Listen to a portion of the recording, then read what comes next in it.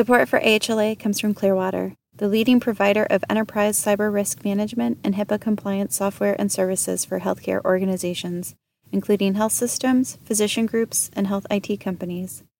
Our solutions include our proprietary software as a service-based platform, IRM Pro, which helps organizations manage cyber risk and HIPAA compliance across the enterprise, and advisory support from our deep team of information security experts. For more information, visit clearwatercompliance.com. Okay, welcome everyone. My name is John Moore. I'm our Chief Risk Officer and Senior Vice President of Consulting Services for Clearwater. If you're unfamiliar with Clearwater, we're a cybersecurity, cyber risk management, and HIPAA compliance focused organization serving hundreds of customers across the United States and actually some internationally. Today, here with me, I have Joy Easterwood. Joy is an attorney at Johnson Pope in the Tampa Bay, Florida area. Welcome, Joy, and thanks for joining me. Thanks, John. Thanks for having me. Joy, could you tell us just before we get started here, a little bit about yourself and your practice and focus?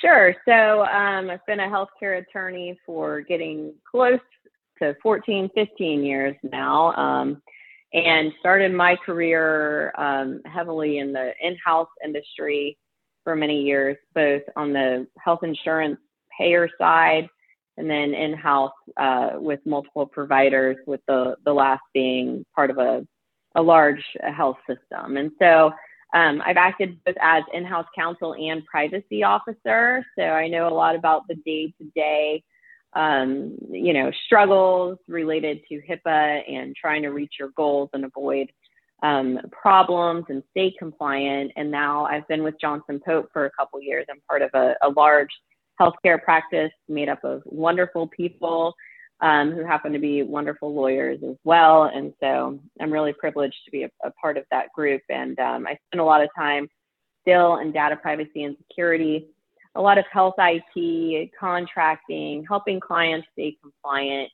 with privacy and other compliance programs and laws. And I do a lot of general healthcare law as well. So we generally represent businesses and providers and some health IT vendors, even some EMR companies. So a really good mix. And I will say, as you've seen, John, the pandemic definitely did not slow down the work that we do in the data privacy and security space, and it continues to stay interesting. And so I really appreciate being part of the podcast, because one of my favorite things to do as a healthcare lawyer is help people on the front end just to stay abreast of what's happening and try to keep their eye on the goal of avoiding issues, because no matter what you do these days, right, it's a moving target. That's certainly the case, and given your background, I think you're the right person for this discussion today. I was hoping we could talk a little bit about making risk-based decisions and managing sort of cybersecurity, HIPAA compliance more generally for our healthcare customers. As you mentioned, COVID, obviously, COVID continues to have an impact on healthcare organizations across the United States, whether that's the government's response to it, our customers' response to it, patients' response to it. So a big driver. Also, the threat actors that are out there's response to it as well is playing a big role in that. I thought maybe we could start by talking a little bit about kind of the trends that you're seeing that are impacting cybersecurity and healthcare and HIPAA compliance. Those two things obviously overlap, but what are you seeing out there? I know in addition to COVID, that's impacting. Yeah, but I'm glad that you brought that up, because I think when we first talked about doing this podcast, I have seen trends change even more. And so, I used to tell people when the omnibus rule came out that just because you knew HIPAA, in 2003 and later, doesn't mean you know it today, right? So be sure to reach out to lawyers or privacy officers. And now, just because you knew HIPAA, right, even 6 months or a year ago, doesn't mean you know it now. And so before we get into like what the laws and rules are and enforcement trends, I think we're in stage 2 of the pandemic risk, right? With the first one that kept you and I probably pretty busy, John, being people going remote very urgently and quickly, as far as an IT security risk, right? Before they had some processes in place with that, simply in response to the pandemic and trying to keep people healthy but still provide healthcare. And now I think we're in the phase where people are struggling with resources, right? So they're exploring additional support options. And there's a new urgency to that. I mean, providers have to have staff to provide timely and the best clinical care. And so, again, I think we're in phase 2 where resources are really one of the challenges that healthcare providers are facing. And so anytime you have changes, as we know from with IT security professionals, right? Change management is really important. And if you make a change, whether it's vendor related or sending people elsewhere, bringing new people in, especially if they're located, for example, in a high risk area, then your security risk changes, your compliance risk changes. And, I think that's the phase that we're in right now as far as cybersecurity risk. I'm with you. I think that we were just very active. The OCR was seeing a lot as well as far as cyber incidents, a trend moving towards a drastic increase where we used to deal with paper breaches, right? And now we have a lot of cyber events. Ransomware attacks just became so prevalent. And, some of it's probably related to the pandemic, and cyber criminals did not take a vacation during that time. Some of it related to, just growth in that area. We know that those were on the rise before the pandemic. And so, we are on the other side somewhat. But again, we're still, I think, dealing with some of the risks inherent to the phases of a pandemic and how it impacts the healthcare industry and those providers and companies that are trying to support it. Yeah, I think you triggered a kind of thought that, well, not a thought, a theme that I often see, particularly around HIPAA compliance and working with, let's say, the cybersecurity folks out there in healthcare, and that is, I think, both one of the strengths, but also one of the challenges of HIPAA, and in particular the HIPAA security rules. The notion that there's sort of some of those baseline controls like risk analysis and risk response and encryption and things like that are specifically called out in the security rule, but this notion of reasonable and appropriate. So, there's an expectation that I'm going to take reasonable and appropriate measures to protect the confidentiality, integrity, and availability of protected health information. And well, what's reasonable and appropriate? And that changes in a lot of different ways, with the nature of the organization and how they're delivering care, with the changes in the threats and vulnerabilities out there in the world. And so all of these things play a part in determining what's reasonable and appropriate. And for the technology folks out there, they just want me to give them a list of controls that if I implement this list of controls, I'm going to be HIPAA compliant. And it doesn't really work that way, at least in my experience. I don't know whether you contemplate this as much as me, but I'd be interested in your thoughts when you're describing what's necessary. Yeah. I mean, I agree with you. Again, before we got into this heightened time of more and more cyber attacks and cyber criminals literally running enterprises, across the world, that they're trying to stay one step ahead of the FBI, for example. We saw what was reasonable and appropriate early on with the security rule. Maybe encryption wasn't reasonable for everybody, but now it's more widely available, right? So I think that's a good example of how that standard has continued to evolve. Is it reasonable to have an Apple device that has built-in encryption but not have it turned on?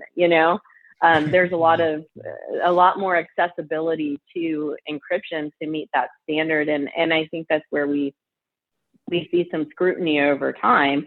Where if something happened back in 2008 versus now, that standard is different. And the other thought that I had is one thing that has really improved and continues to be encouraged, right? Which might have led to one of the new things we're going to talk about, that a bill that was signed into law earlier this year, is trying to encourage healthcare providers and the industry to communicate about cyber threats. And we've seen the Office for Civil Rights continue to try to help people in that regard and send out alerts, right? I think one came out 2 or 3 days ago related to risks that people should be aware of. And then we have the FBI putting out alerts, and there's IT security groups. And so there's a lot of information out there.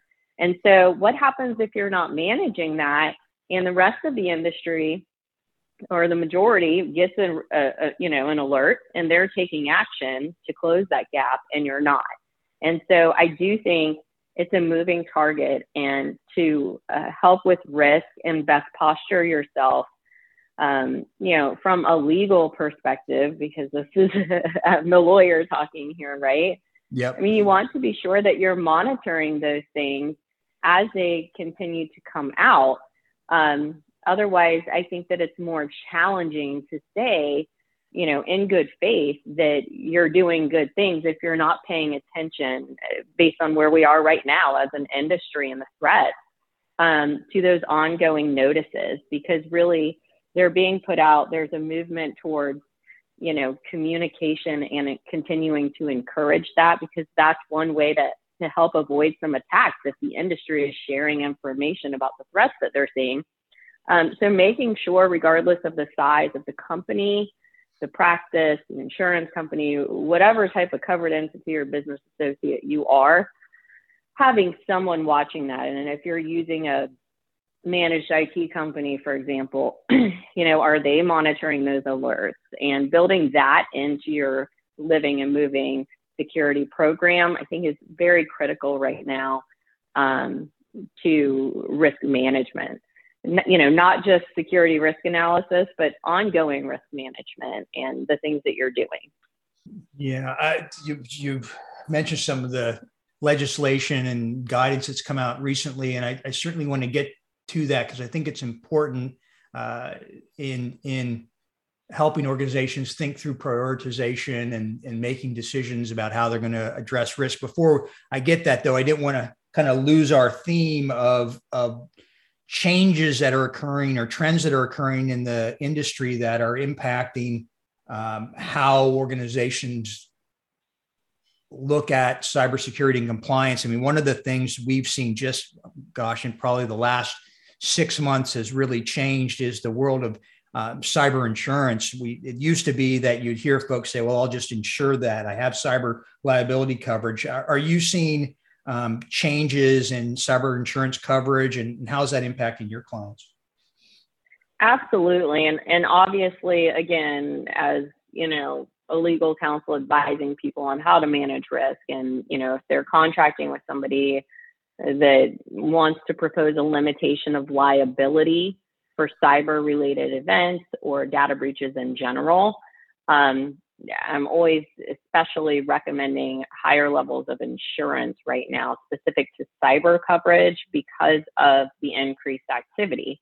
At the same time, even for insurance renewals now, what I'm hearing from brokers and clients is that the standards to even renew your cyber policy are increased. And so they want to see things, the insurance carriers that are insuring providers, covered entities, business associates for data breaches and cybersecurity, they want to see things like dual factor authentication.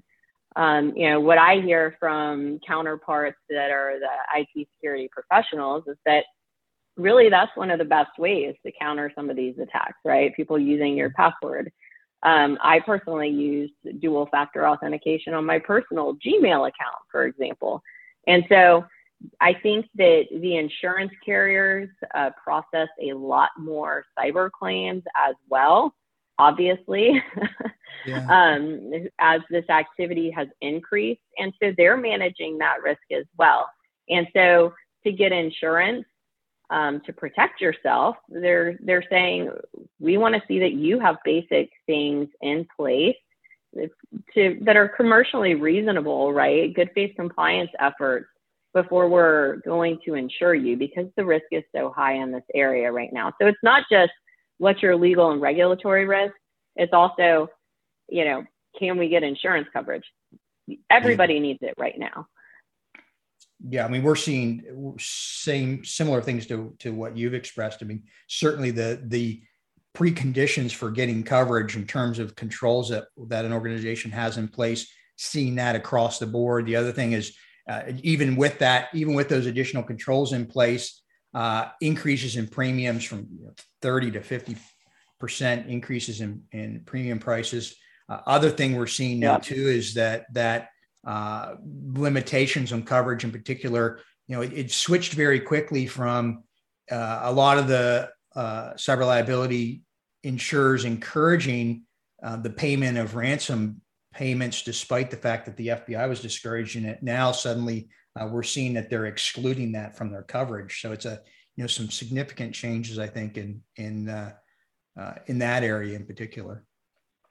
I agree, and I think that it's not a surprise, right? Once insurance companies, they have to maintain their business as well. So when there's a higher rise of any type of covered event that occurs, that they're paying out. And again, cybersecurity, regulatory actions, this was an area that was more escalated than de-escalated by the pandemic. And so, they have to control what they're paying out. And another thing that I don't know that all providers or clients understand is that another requirement of most insurance policies related to these events, if you have some type of criminal related attack, right, require reporting to law enforcement. So, I think that there is something in addition to the OCR guidance on a ransomware attack and the expectations there. People need to be aware of, and us as attorneys just helping people walk through the process, right? Should be prepared that that's likely a coverage requirement as well.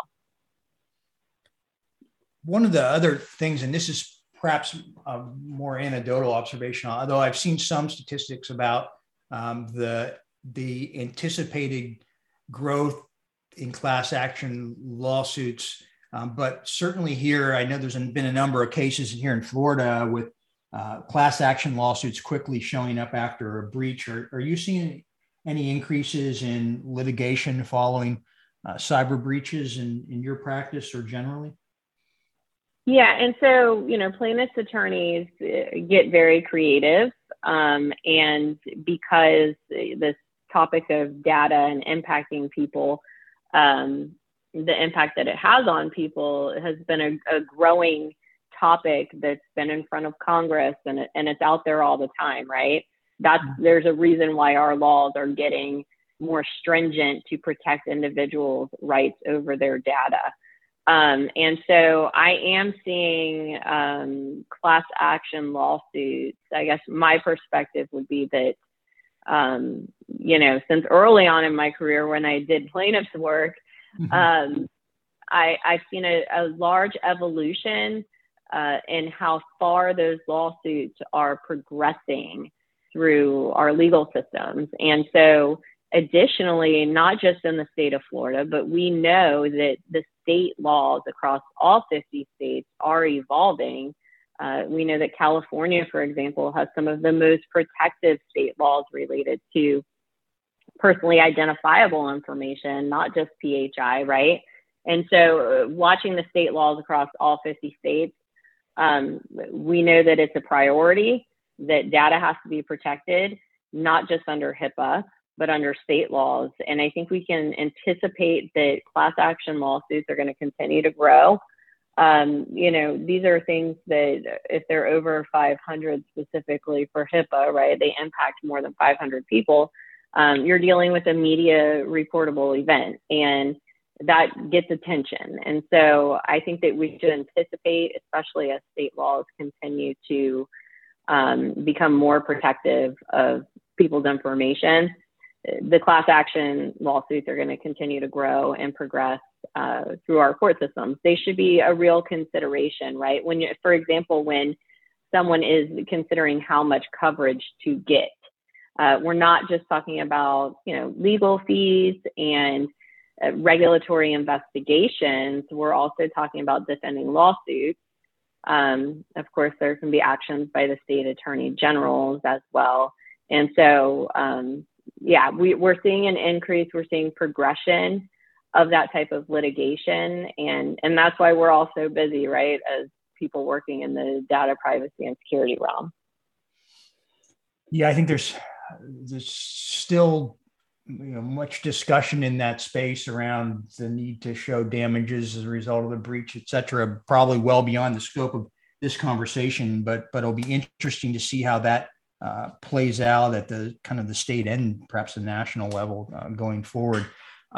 You mentioned, some of the OCR activities, certainly, providing guidance. There hasn't been, well, it seems to me that most of the focus lately from a enforcement perspective has been targeting organizations' ability to provide medical records in a timely fashion. I think that's accurate. Certainly correct me if I'm wrong, but I think there's still concern and focus on or investigation of breaches triggering OCR inquiries, et cetera, whether or not those are specifically resulting in immediate penalties or not is kind of slowed down. But what is your perspective on kind of OCR activity and what they're focused on right now from a cybersecurity HIPAA compliance? So I totally agree with you. When you pull up the OCR's enforcement activity or press releases page, right? Mm-hmm. Right now you're seeing at a very progressive pace, though. It's not every 6 months. We're really having a lot of enforcement actions close in time based on the OCR's Access Initiative. I believe the last press release actually included multiple enforcement cases tied to access, and the Office for Civil Rights has made it very clear that continues to be an initiative.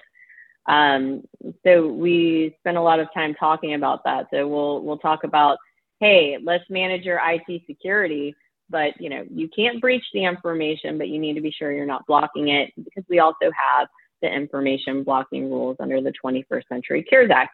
So, but what cannot be lost is that IT security continues, yes, to be a compliance consideration and risk for enforcement action from the Office for Civil Rights. And so I think what we're also seeing, especially with Public Law 116 through 321, John, that you and I talked about before, that was signed into law on January 5th, 2021, is there's a big distinction, and I would suspect that it's noticeable, right? It is to us attorneys helping people navigate what to do and what your enforcement risk is if you have an incident. And, there's a big difference between companies that really are not doing anything to put efforts forward for best practices in IT security and meet the requirements of the HIPAA security rule, NIST, as well as just having an active and living IT security and IT security management program. And those that are really doing everything, reasonably that they can, who are still falling victim to this criminal activity specifically, right? Or a workforce member that falls out of compliance and causes an issue. And so I think that there's also continuing to be a need to encourage people, because information sharing tied to ransomware attacks and criminal activity, information sharing is so important to help prepare the industry and kind of rein in the broad impact of that type of attack, right? If one company is hit by a type of ransomware or a certain cyber criminal organization or attacker, and they don't share that information with others, then you're preventing the other organizations and industry from properly responding, right?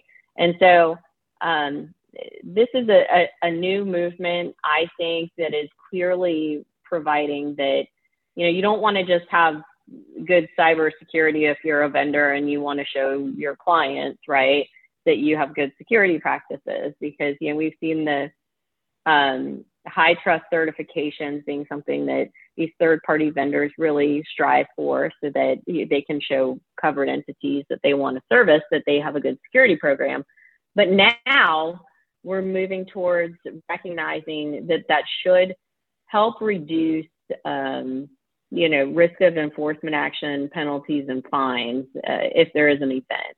Because I don't think that anyone would disagree at this point that even organizations with the best IT security programs and policies can become victims of ransomware attacks.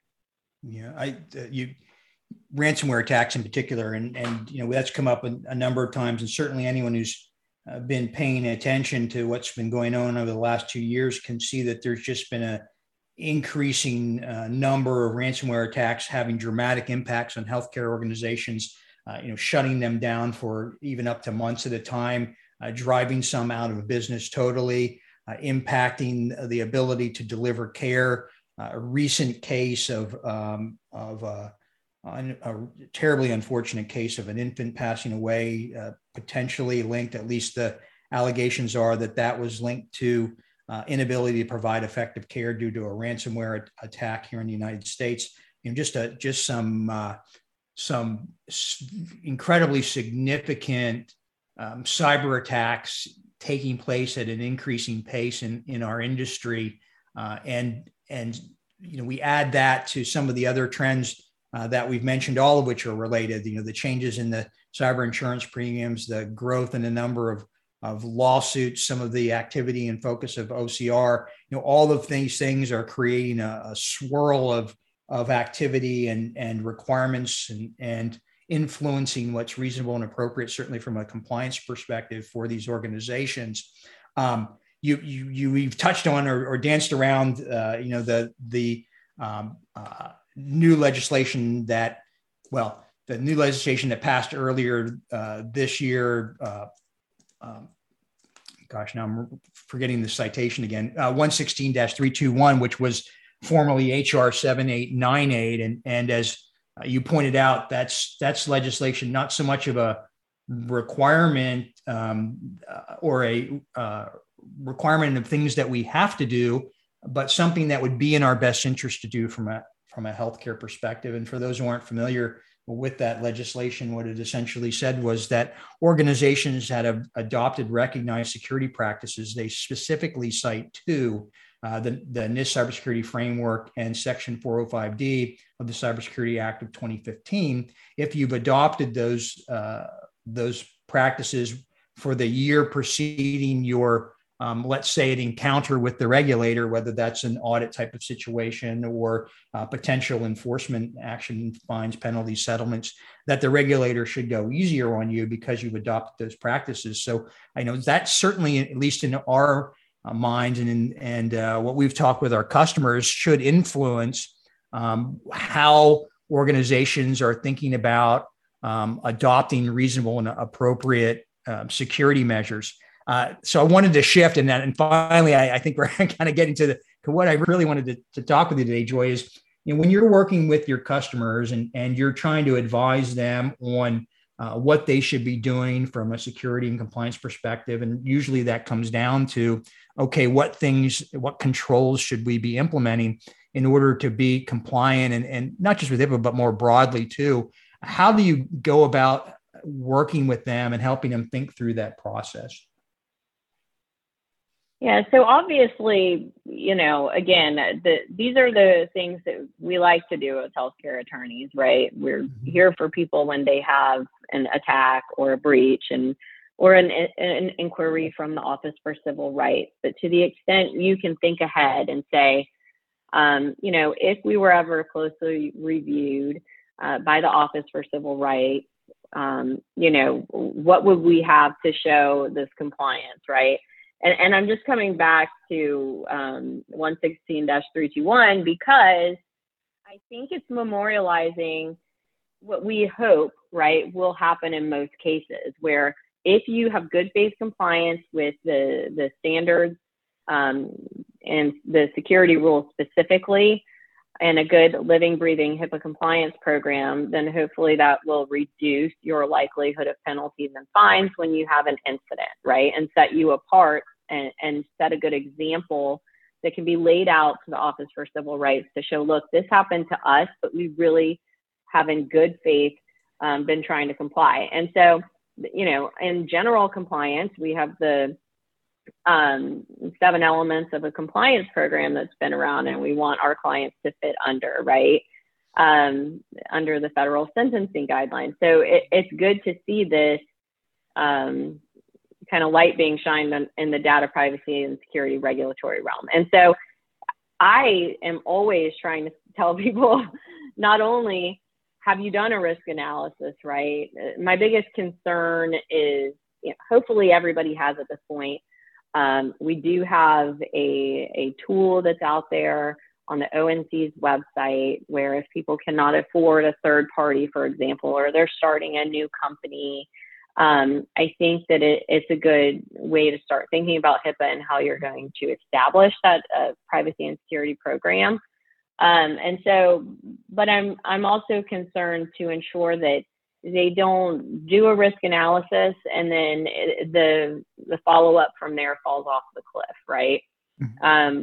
I think it's very hard to say or, that you're doing what you can under HIPAA because you did a risk analysis without showing that you then had a good risk management plan and you, in a reasonable and appropriate way, were addressing the risk that you identified. And so documentation as an outside counsel, right, is so important to me because you can't just say you're doing good things, and you need to be able to show it. And it doesn't have to be perfect or the most fancy format, but you do need to have this ongoing security risk management program. It's part of the security rule. And so I think that there's always a lot of talk about risk analysis. And, people will say, yeah, we did a risk analysis. We paid this company to do it, or we did it for other regulatory purposes and reporting. But then, what happened after you identified those risks and how can you show that you took follow-up actions? And so, as a legal counsel, I just continue to stress to people to ensure that they document all good things that they do, right? Most providers especially are always trying to comply. They're balancing it with treating patients, but, I don't know that they're always going to intuitively understand that documenting all of that stuff is really important too. And to make sure that you regroup, come up with a security risk management plan and follow through with it. You mentioned a number of things there. I know that we use in working with our customers that we found effective. So to your last, I think it's your last point, the risk analysis isn't a in and of itself a HIPAA compliance, nor is it a cybersecurity program. We usually recommend a number of different frameworks for people to build their program upon. One is a NIST cybersecurity framework, which was identified in the legislation as a recognized practice. The other is the 7 elements of I think I have this right. 7 elements of an effective compliance program. In terms of setting up what that compliance program looks like, certainly from a governance perspective, and making sure that we have appropriate documentation in place, like charters and that kind of thing, I think is really helpful for organizations who are trying to build a program. It's like building a house. If I have a framework to build that on, certainly is helpful. One of the way we usually think about that is along the lines of the adoption of this framework is we need to understand sort of where we are currently as an organization, or our current profile, where we need to be, our target profile. And there's a number of things that go into the creation of that target profile. And then what's the gap between the two that we need to fill? From a target profile perspective, we're looking at what are the compliance requirements that we need to consider. And I think there's the things we have to do, which are the HIPAA, for some folks that's GDPR or other state regulations that we need to be in compliance with. Then there's the things that we've promised to do, You've mentioned some of those. If I'm a business associate and I'm entering into a business associate agreement, well, then that pulls certain obligations into what I'm going to do, or I may have contractually obligated myself to be SOC 2 compliant or have a high trust certification. Those kinds of things certainly come into play in terms of what's my target profile requirements for my organization. Then there's the things now that I want to do or that are in my best interest to do.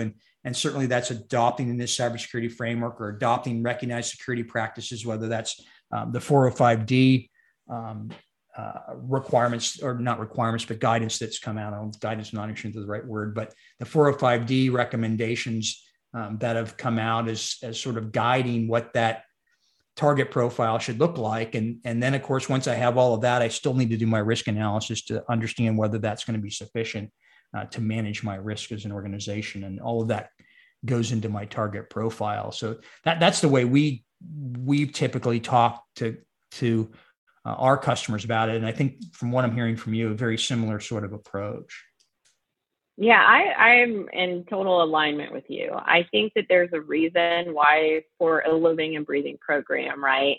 The 7 elements works. I mean, that is the structure in healthcare that people should be following for all compliance. It works.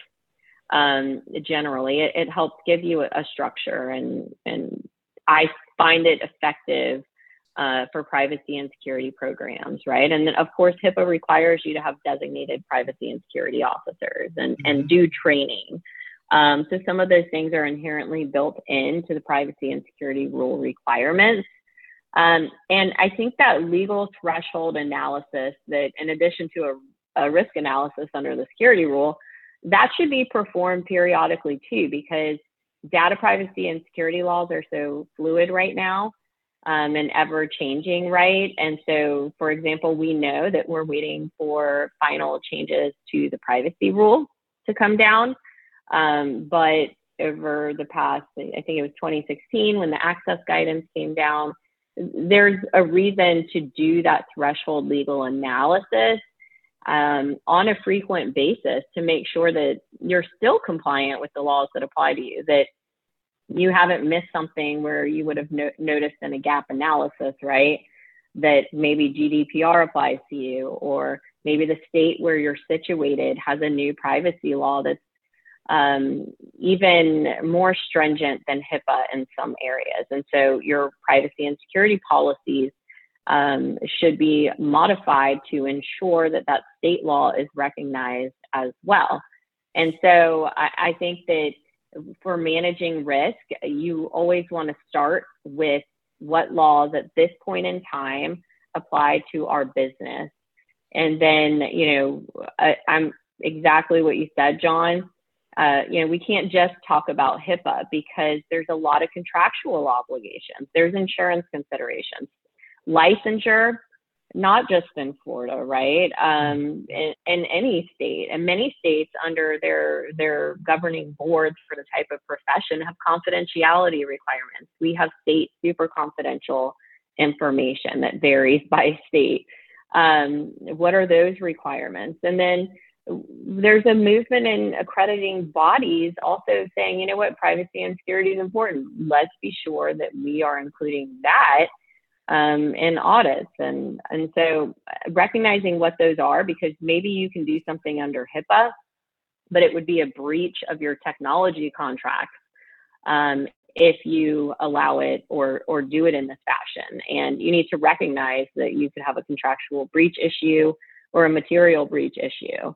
And then, of course, reviewing what incidents you had. Did we follow through, whether or not it was a breach? Maybe it was a complaint. Maybe you had an incident that you did an investigation on to determine if there was a breach. And did you address any risks that you identified in that process? And so the risk analysis is one piece in determining, how you need to respond. And I think determining how big of a risk something truly is in the data privacy and security realm to your organization. Obviously, there's also been a huge movement towards data having value, right? Early on in HIPAA, we tended to see that everybody just allowed de-identified data, right? Because under HIPAA, if you comply with the de-identification safe harbor, that data is no longer considered PHI. Well, now even de-identified data has value. And so that, depending on what the business is, might be extremely important to that company. And so that varies, right? But in identifying what data needs to be protected and what safeguards should be there, both in an IT security framework, like you mentioned, and again, NIST, it continues to be the forefront, but also what's important to the organization as far as data. Are our contracts aligned with that? If we're doing a fresh assessment, right? Have we modified contractually where our business risk and focus on data is? And then obviously, if you know of a risk and you're doing nothing, that's going to create greater enforcement risk for the organization. Yeah, I think this is when things get, to a certain degree, very challenging for folks, because let's assume I do the work to understand what my regulatory contractual compliance requirements are. I do the work to understand what would be reasonable and appropriate for my organization from a security perspective. And we mentioned 405D. I think that's a very interesting set of documents to examine, because they try to take a look at what's appropriate for different organizations based on size or the nature of the organization. So kind of recognizing that a large hospital system would have more resources available for security and more risk that they'd be trying to address than a small physician's practice, and making distinctions around what would be the recommendations for security controls between those different organizations. But we can do that work and come up with the let's call it the remediation plan, or the list of controls that we should be implementing as an organization, the activities that we need to be doing on an ongoing basis. But then, I've told this story a number of times with different customers. Only once have I run into an organization that told me, "Hey, John, we have an unlimited budget when it comes to security and compliance. So, we're going to do whatever." That only happened to me once, and that was in a Wall Street firm. So most of the customers, certainly that we work with in healthcare, there's limitations on budget, there's limitations on resources.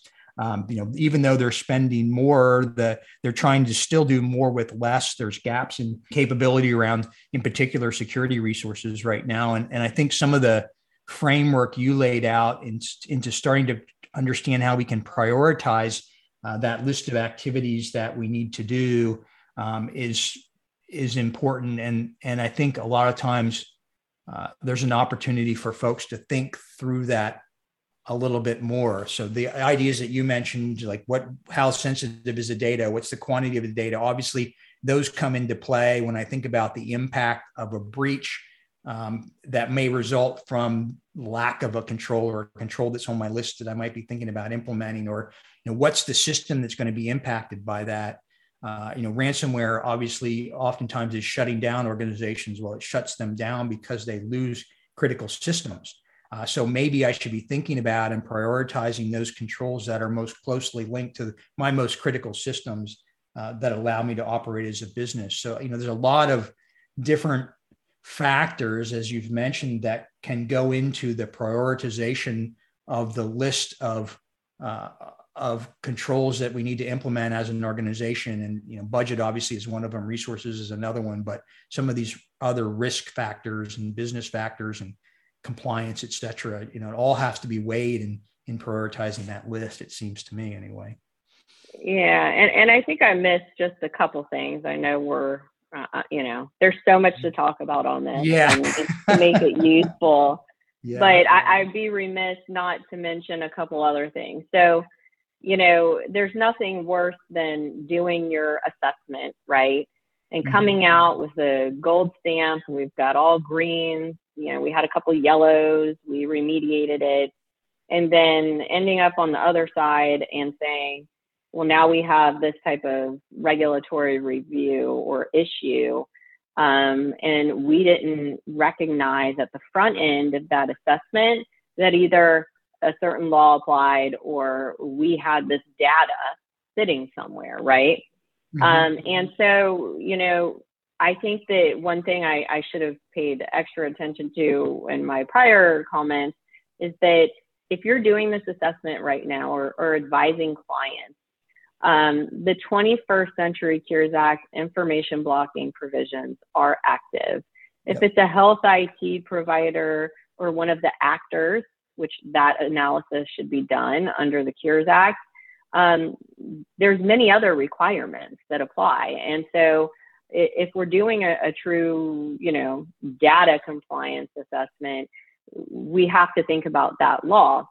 And we need to think about it in the HIPAA realm because we want to be sure that we're not barring access to things, even as a provider, right, that are permissible for use or disclosure. And so we don't want to get so overly protective that we're now blocking access, whether it's tied to the OCR's Access Initiative or now the 21st Century Cures Act information blocking provision. So I strongly encourage that legal assessment.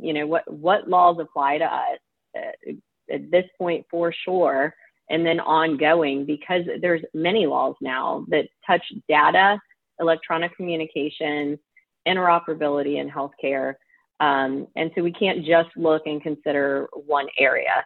And then one thing that people can do to manage risk, which we always talked about as a good practice, right, John, are tabletop exercises. And the reality becomes we're a small provider. How practical is it for us to do a tabletop exercise for a ransomware attack or an emergency, right?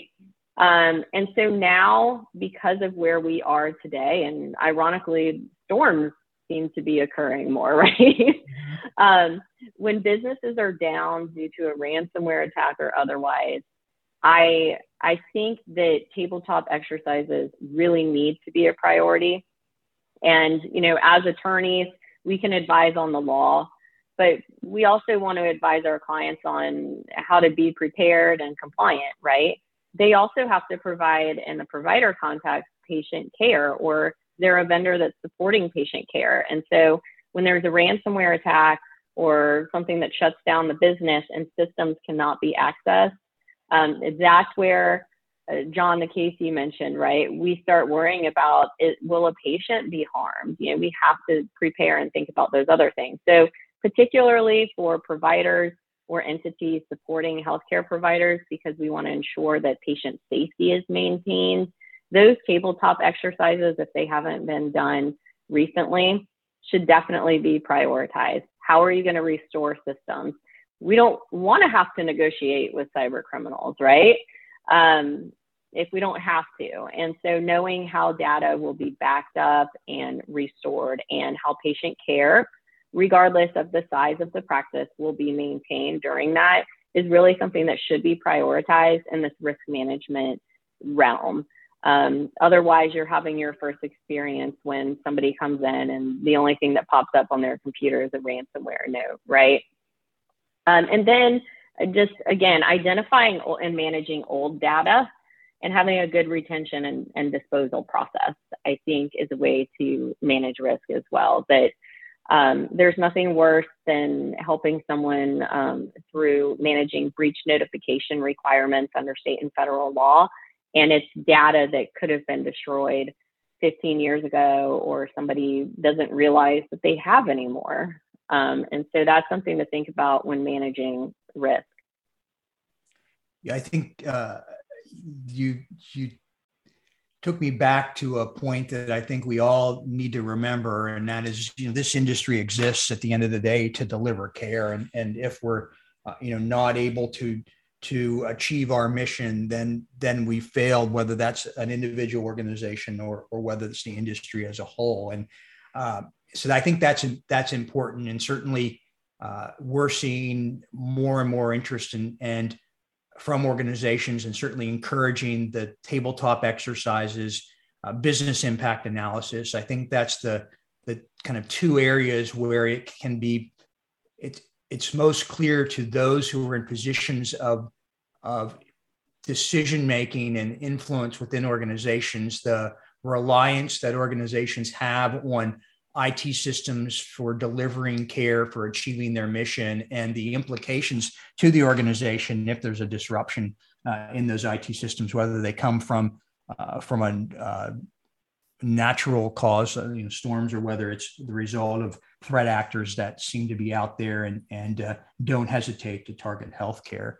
So I think we're coming up to the end of our time for this conversation. I know, Joy, we've talked before, and you and I could probably talk for hours and hours about this topic and related topics. But is there anything, last thoughts or comments you'd like to share with you? Don't want to ask that question, John, because I just sit here and my brain keeps going. And again, I mean, we want to continue to help people, and in healthcare, I think it's my favorite place to be as an attorney, because generally we're really helping people in the healthcare system keep us all better.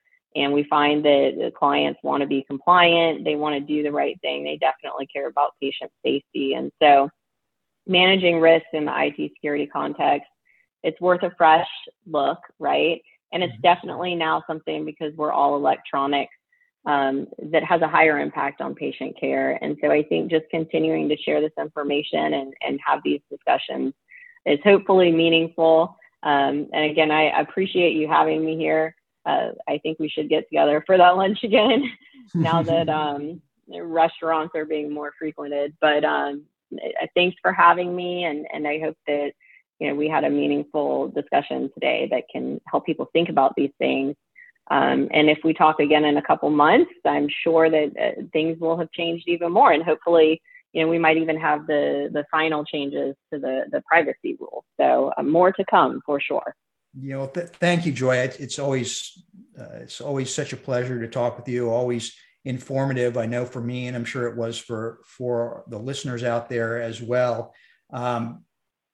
It's changing quick, the environment that we're operating in. I think fortunately we're seeing, much more attention being paid to cybersecurity, to HIPAA compliance and needs for that, and the impact on the mission overall from cybersecurity and the need to protect patient data and making sure that patients have that data in a way that informs their decision making. So a lot of activity certainly going on in healthcare, a lot more things we can talk about, and hopefully we'll have the opportunity to do that going forward. I'm John Moore, and again, I'm the Chief Risk Officer and Senior Vice President for Consulting Services at Clearwater, cybersecurity, HIPAA compliance, cyber risk management firm focused on healthcare. And thank you all for tuning in today and listening. Goodbye now. Thanks. Bye.